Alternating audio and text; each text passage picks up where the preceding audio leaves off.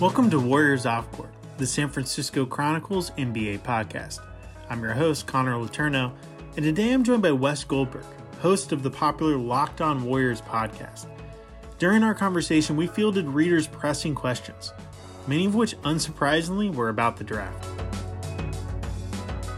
Wes, thank you so much for joining me back on the podcast. I know you're back in Florida, right? I know I got to see you a couple times this past week. You had a little stopover back in the Bay Area, which was really nice to see you. But how are things back in the homeland, back in the Miami area?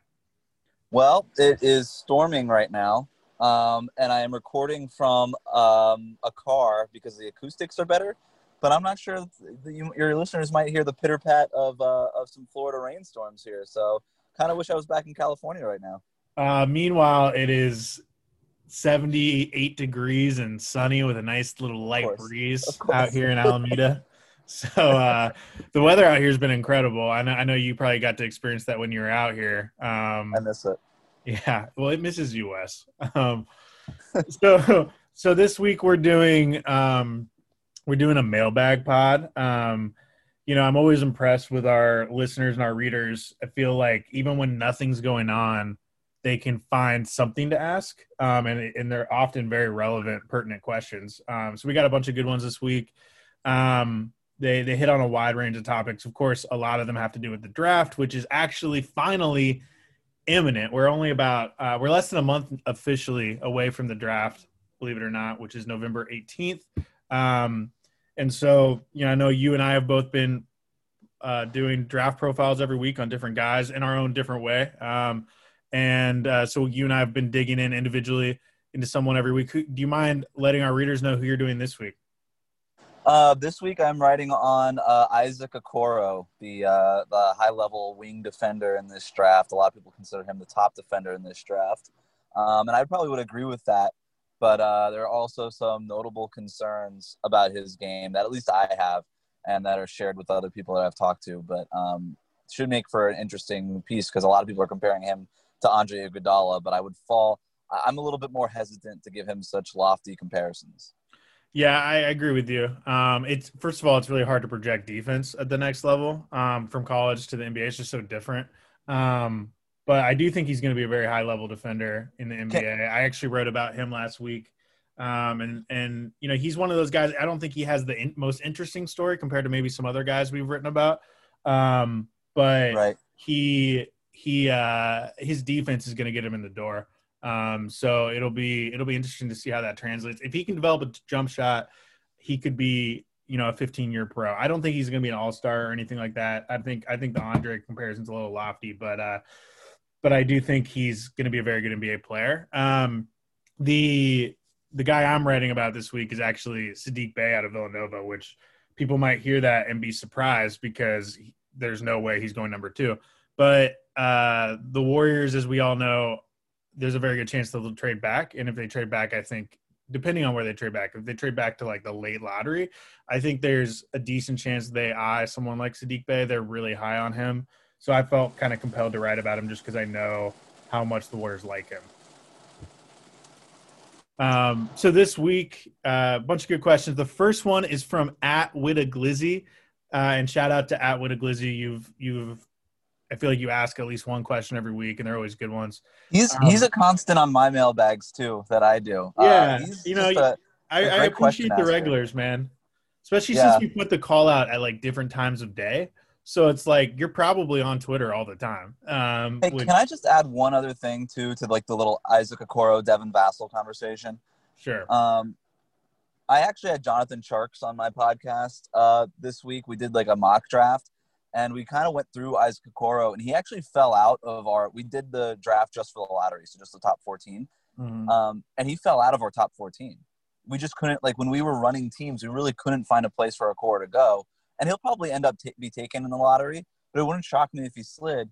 And one of the comparisons we get with Isaac Okoro so often is the Andre Iguodala one. But Chark said something really interesting. He said historically, when you look at guys who were compared to Isaac Okoro or who were compared to Andre Iguodala, it hardly ever works out. So yeah, Andre is an incredibly unique player. And Andre has one of the highest basketball IQs of anyone ever. And I think that Isaac Okoro is a smart player, but I don't think it's fair to put him in that same category. I actually think he's more like Andre Roberson than Andre Iguodala. Yeah, I kind of like the Michael Kidd-Gilchrist comparison. Which would suggest that you don't think super highly of him because Michael Kidd-Gilchrist is barely in the league and has been a total bust as a former number 2 pick. I have major questions about because like Iguodala, like guys like him, they came out with like a really quick first step, tremendous like high level athletes, really like advanced ball handler as they kind of went on through his career. I have not seen much from Okoro to make me confident that would be the case with him. Fair enough. So this one's from @Witaglizzy. In terms of staying at number 2 or trading down, for example, or in terms of staying at number 2 or trading down, picking Denny, Vassell, etc., what do you think is the most likely scenario that plays out? That's a really good question, and it kind of feels like the more time, like one of the problems with having this like long of a process between the end of the Warriors season and the draft is that you end up sort of thinking about every scenario, and you kind of start talking yourself out of maybe the most logical scenario. Right. And over the last couple of weeks, I've sort of talked myself out of the fact that I thought the Warriors were just always going to stay at number 2, and I think that they're going to certainly be open to trading down. But now I'm kind of coming back. You keep checking in with people with the Warriors and stuff like that, and like I said, they're going to want to trade down. But then you look at, or they'd at least be open to it, I should say. But you look at the options, and I just don't really know what the trade down for them is, right? It's so easy to just say, well, yeah, the Warriors should just trade down, but with who, And maybe it's like an easy trade down, like they flip picks with Charlotte at number 3. Like, okay, that's technically a trade down, but it's not really a trade down when we talk about what a lot of Warriors fans talk about is, okay, maybe move down to like 5 or 6 or 7 or 8, But I think that's just too far for them to go. Like, the Pistons and the Knicks make the most sense to move up. And that just seems really far for me. I'm not saying it's out of the question, but I really don't know what the return on investment is. Like, are you going to try to get a young player? Well, the Knicks might want to the Knicks might be willing to give up a player, but it seems like a long shot that they'd be willing to give up, even a Mitchell Robinson, who a lot of Warriors fans has targeted as a want. Do you really want anybody from Detroit? No. Like, are you really going to move down from 2 to 7 for Tony Snell? I wouldn't. So you kind of start parsing through the possible trade downs, and there's just not really a super realistic one unless they're able to just get like a bunch of draft picks from like the Knicks at number 8, and if they're comfortable moving down that far, maybe like a guy like Devin Vassell or Tyrese Halliburton is still on the board, but I still ultimately think they probably end up staying at number 2, and maybe going ahead and quote unquote reaching for a guy like Deni Avdija if they're not, if Anthony Edwards is off the board at number 1. So as we've talked about, we're both of the mindset that if there's someone they decide they like have to have that they really like that they can get at number 2, then they should just keep number 2 and not worry too much about it. Right. Especially since, like you said, that they might not get a huge asset in trading down to like the mid to late lottery anyway. But the more I talk to people around the Warriors, I get the vibe that there's several guys that they really like. Those guys being Denny, Tyrese Halliburton, Vassell is definitely a name that keeps coming up as well. I think there's also a couple other guys that they like that maybe they can get later, guys like Saddiq Bey. But I don't think there's a guy that they like feel like they have to have. I think there's several guys that they would be happy to have, but that makes me think that they would be more likely actually to trade back into like the mid to late lottery. Just because I think that if they trade back to, let's say, like 8, they're going to be able to get one of the guys they want there. They will.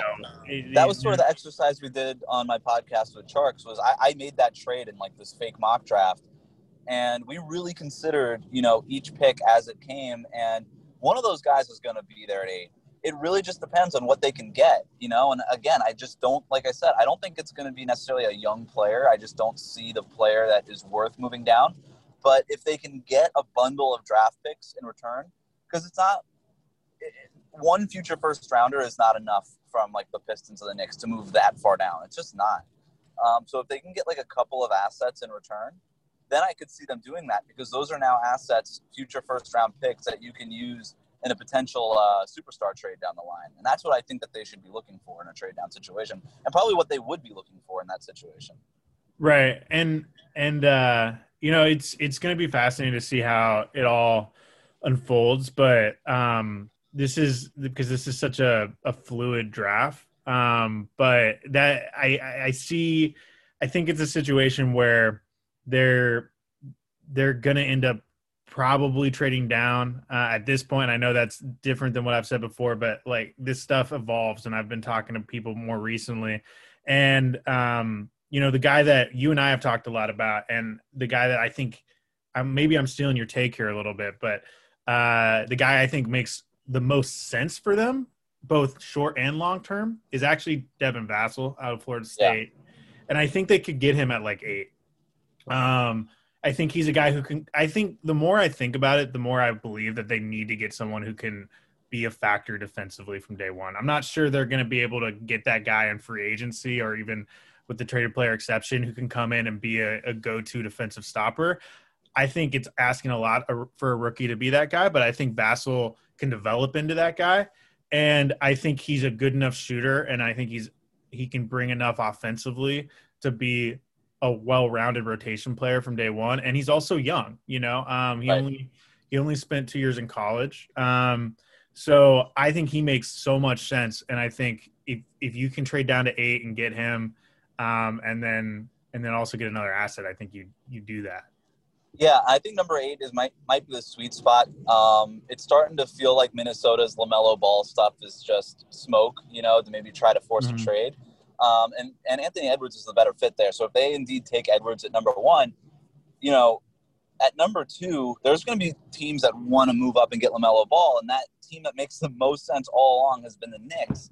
And they have the Clippers picks coming over from the Marcus Morris trade. They got all those Mavericks picks that came over from the Kristaps Porzingis trade. They have a ton of picks and their own picks, obviously, that they could move in a Warrior in a trade to go up from 8 to 2 that I think that they would be willing to do. I agree with you. I love Devin Vassell. You know, he's my guy. He's been my guy for a long time. You know, a lot of people look at him as like a 3-and-D type player. I actually, you know, maybe like a 2 and a 3. I actually think he has the length and the defensive instincts, especially as a rim protector, to play some small ball 4. And he created a lot off the dribble. I shouldn't say a lot, but when he did a really good job creating the dribble at Florida State. And I talked to Leonard Hamilton, his coach there, a couple weeks ago, and he said that he could actually he regrets not using Vassell off the dribble more, that he could have done more with. And that leads you to believe that there's a lot of upside to tap into there. It wouldn't shock. And if you go back to like conversations with like Steve Kerr early in this sort of pandemic after this, and when he was starting to get into the scouting, he keeps mentioning, you know, you look at past drafts and the best player in the draft is so often taken at, you know, number 13, 14, 15 sometimes. Right. Like and these redrafts are just so crazy. And I think the Warriors have a very open mindset. And I've said all along, their draft board is going to look very different than a lot of other draft boards. And even if they like Devin Vassell or somebody like that, it wouldn't shock me if they didn't have to move down all the way to 8 to get him. If they even reached, maybe not at number 2 for him, but it would, like, if that's the guy that they like, and there's no trade that materializes, then it wouldn't shock me if they made a reach in this draft. But still, I think Vassell just makes so much sense for him. And he could play right away. We'll have more of my conversation with Wes Goldberg right after the break.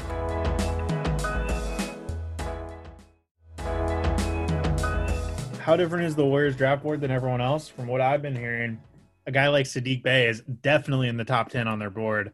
And he is, if you look at mock drafts, very few mock drafts even have him going in the lottery. So that just kind of gives you a sense of how different their mindset is than maybe other teams or the consensus. So our next question, I think this is an interesting question. This is from @YNRE. with 5 E's. What can we get for Eric Pascal in the draft? Can we get the 10th pick higher or lower? Now, that's an interesting question because obviously you got Eric Pascal with the 41st pick last year.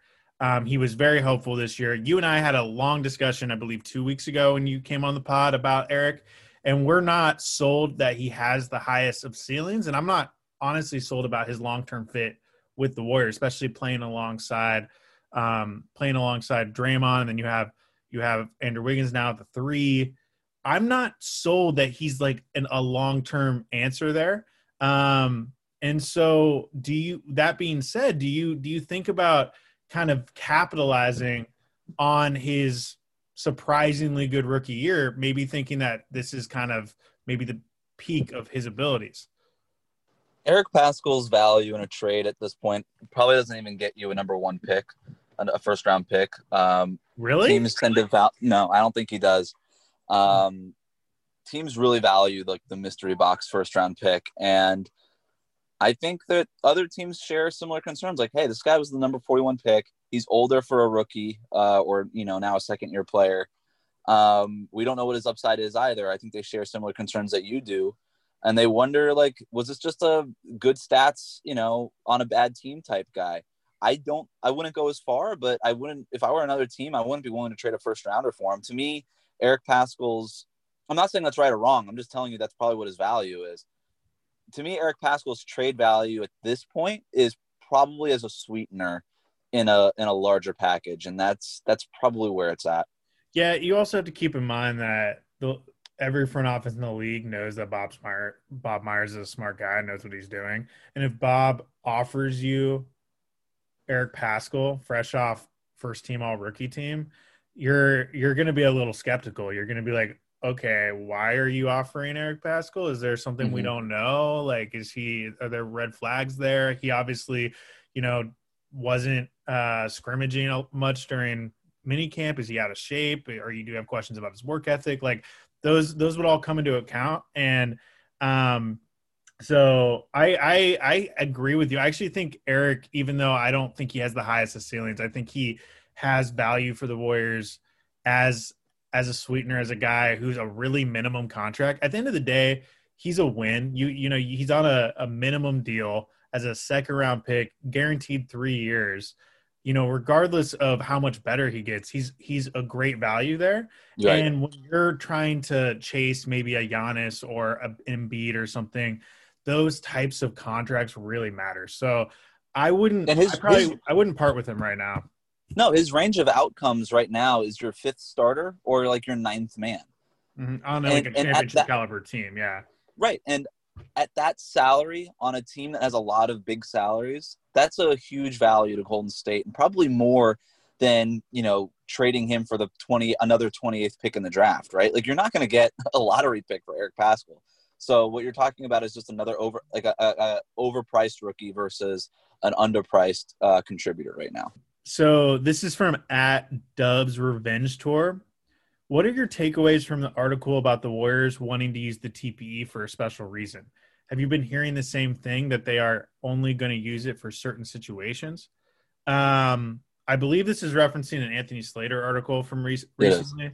And I actually reported yesterday in my story about a potential Lakers-Warriors rivalry that the Warriors haven't decided yet whether they're going to use the TPE. I don't think it's as much of a sure thing as maybe we initially thought it was. I think that they're looking at the market and what's there, and they're not loving the options. That being said, I do think that you could go and get someone like a Rudy Gay, who I know we've talked about a lot as a possibility there, and I do think he'd add value, and I think the Warriors would be open to that. I still believe they're going to use it. It's not a guarantee, though. Now you've written more about the TPE than anyone else combined, so I'm going to turn this over to you now.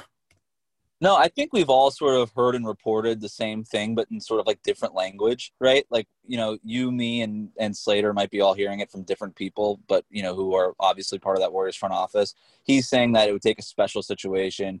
Your wording of, I already forgot what it was, but It was basically just that they haven't decided what they're going to use it. Right, I've never heard those words from anyone I've talked to, that it would take a special situation. I still believe that they're going to probably use it, but it's not a guarantee, which I think months ago we probably assumed it was. And the wording that I keep getting is it depends on the player, right? And so they're not going to just go out and use it for I don't know who they wouldn't use it on, but like they're not going to just go out and get, I don't know, Cody Zeller to be their, the traditional size center that they're seeking this offseason, right? Like they'd rather just go out and sign Alex Len at the veteran minimum at that point. But it's similar to when, they weren't planning on using the mid-level exception and DeMarcus Cousins called and said, hey, I'll sign for the MLE. And they're like, oh, okay, in this case, we will use the MLE. And that, a couple seasons ago. And look, that's the right approach to this, right? Like you've got to really decide, like, do we really want Rudy Gay at his age at $14 million a year for 1 year? And I think certainly the lack of revenue contributes to that. Like to say that that's worth acknowledging, right? Had the Warriors gotten their 7 extra home games, they may be more willing, or I guess the type of player that they would be willing to use it on may have a wider range versus what it would be now. I think that player needs to move the needle. And that's really going to be Bob Myers' job to convince, Joe Lacob and this ownership group, this player really moves the needle for us to get to a championship. And so it's worth using this trade exception on this player right now, even if it might hurt us, it might hurt our pockets right now. It's going to pay off in the long term because we're obviously going to get all the revenue from playoffs and the finals and all these things. That would be the sales pitch that Bob Myers has to have.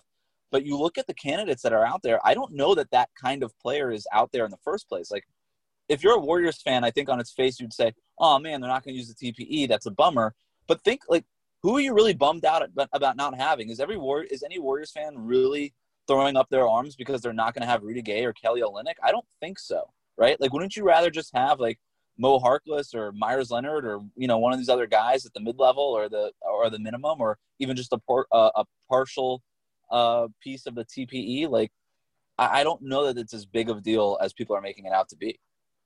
Yeah, no, I agree. I think this is kind of an example of us just having too much time on our hands, and so we've analyzed this to death. And when you analyze something as much as we've analyzed it, it's totally understandable and natural for the reader and listener to think that this is something that's definitely going to happen and matters a lot. And I don't think we ever necessarily believe that. It's just we don't have anything else to write or talk about. So, right. That's why I've covered like every trade exception target. Yeah, like, no, you have. I haven't done it nearly as much player. as you. So I'm kind of I'm conceding that one to you. That is you're the expert on that. The next question, and I think this is gonna be our final question, is from @Guad Knowledge, GUOD Knowledge. Heard a lot about Anthony Edwards' offensive game. How is his defense? Do you think he has the potential of improving to be at the level of Okoro or Vassell? Now, you and I just talked earlier about Okoro and Vassell.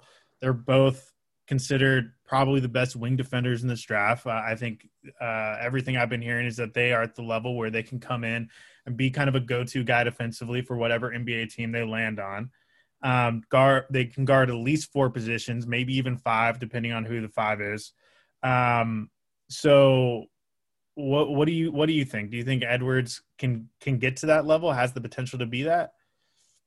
I don't know that he has like this, just the unique instincts and feel on the defensive end that guys like Okoro and Vassell have. And he's going to be asked to do a lot more offensively than Okoro and Vassell will be, right? Because what you love about Anthony Edwards is he's got this ability to create off the dribble that just there's not a lot of players in this draft that have that, right? And so he's going to be obviously using a lot of energy on the offensive side of the ball that he's not going to be like fighting over screens the way Okoro is, or, running across the baseline on help defense the way that Devin Vassell would be, because those guys are going to be defensive specialists. But I think he definitely has potential on the defensive end, because when I watch games at Georgia, like those last like 4 or 5 minutes, he kind of turns it up a notch, right? Like there's concerns at the point of attack and stuff. But what I love about him is he's so competitive and he wants to have the ball and he wants to be on the ball. And there's an aggression to his game that I love. And that kind of stuff tends to transfer over to the NBA, right? And tends to lend itself to being a good defensive player. So if he's drafted, and it's always situational, you talk about this all the time, Connor, but if he gets into the right system, the right coaching staff, in the right situation that can sort of tap into that and bring out the most of that, and doesn't have to ask him to be, the fulcrum of the offense, then yeah, I think he could become a pretty good defender at the NBA level. Maybe even like a borderline all NBA defender, like a Jaylen Brown. I think that could be sort of his ceiling. I mean, he has a lot of the physical tools that Jaylen Brown has. Right. The more I look at Wiggins, the more I look at Anthony Edwards, the more I think of Andrew Wiggins. Both offensively and defensively. They have a lot of the same question marks. They have a lot of the same physical tools. I think that, I mean, you look at Andrew Wiggins' career, and he's a great example of fit. In Minnesota, some people considered him the worst defender in the entire league because he got into really bad habits. He didn't have great coaching. He didn't have consistency. It was a very dysfunctional environment in Minnesota. He got really caught up in ball watching and got lazy with things like that. But he's a physical specimen, and I think he has a great wingspan, and he's very quick laterally. And I think he has the potential to not just be an above-average defender, but a truly great defender. And we saw flashes of that in his 12-game sample size last season with Golden State. And I think that he's going to continue to make strides toward that direction. I'm not saying he's going to be an all-defensive team guy, but I think he has the potential to make life difficult on some of the best scorers in the league consistently, especially since he's not going to have to shoulder as much burden offensively.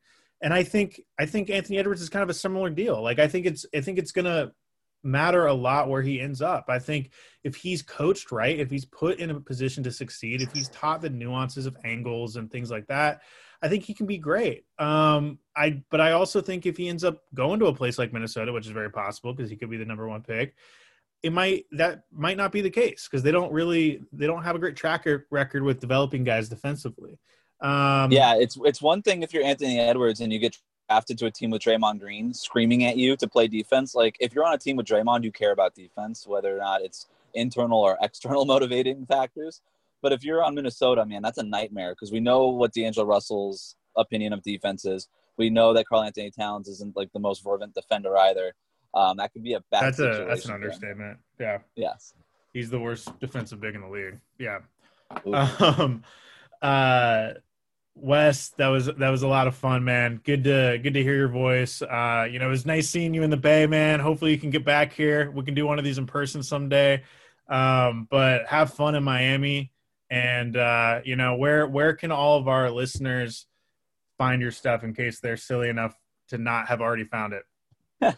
Listen to the podcast, Locked On Warriors, wherever you listen to podcasts. Find my Twitter account at WC Goldberg. I link to all of my podcasts and articles for the Mercury News over there as well.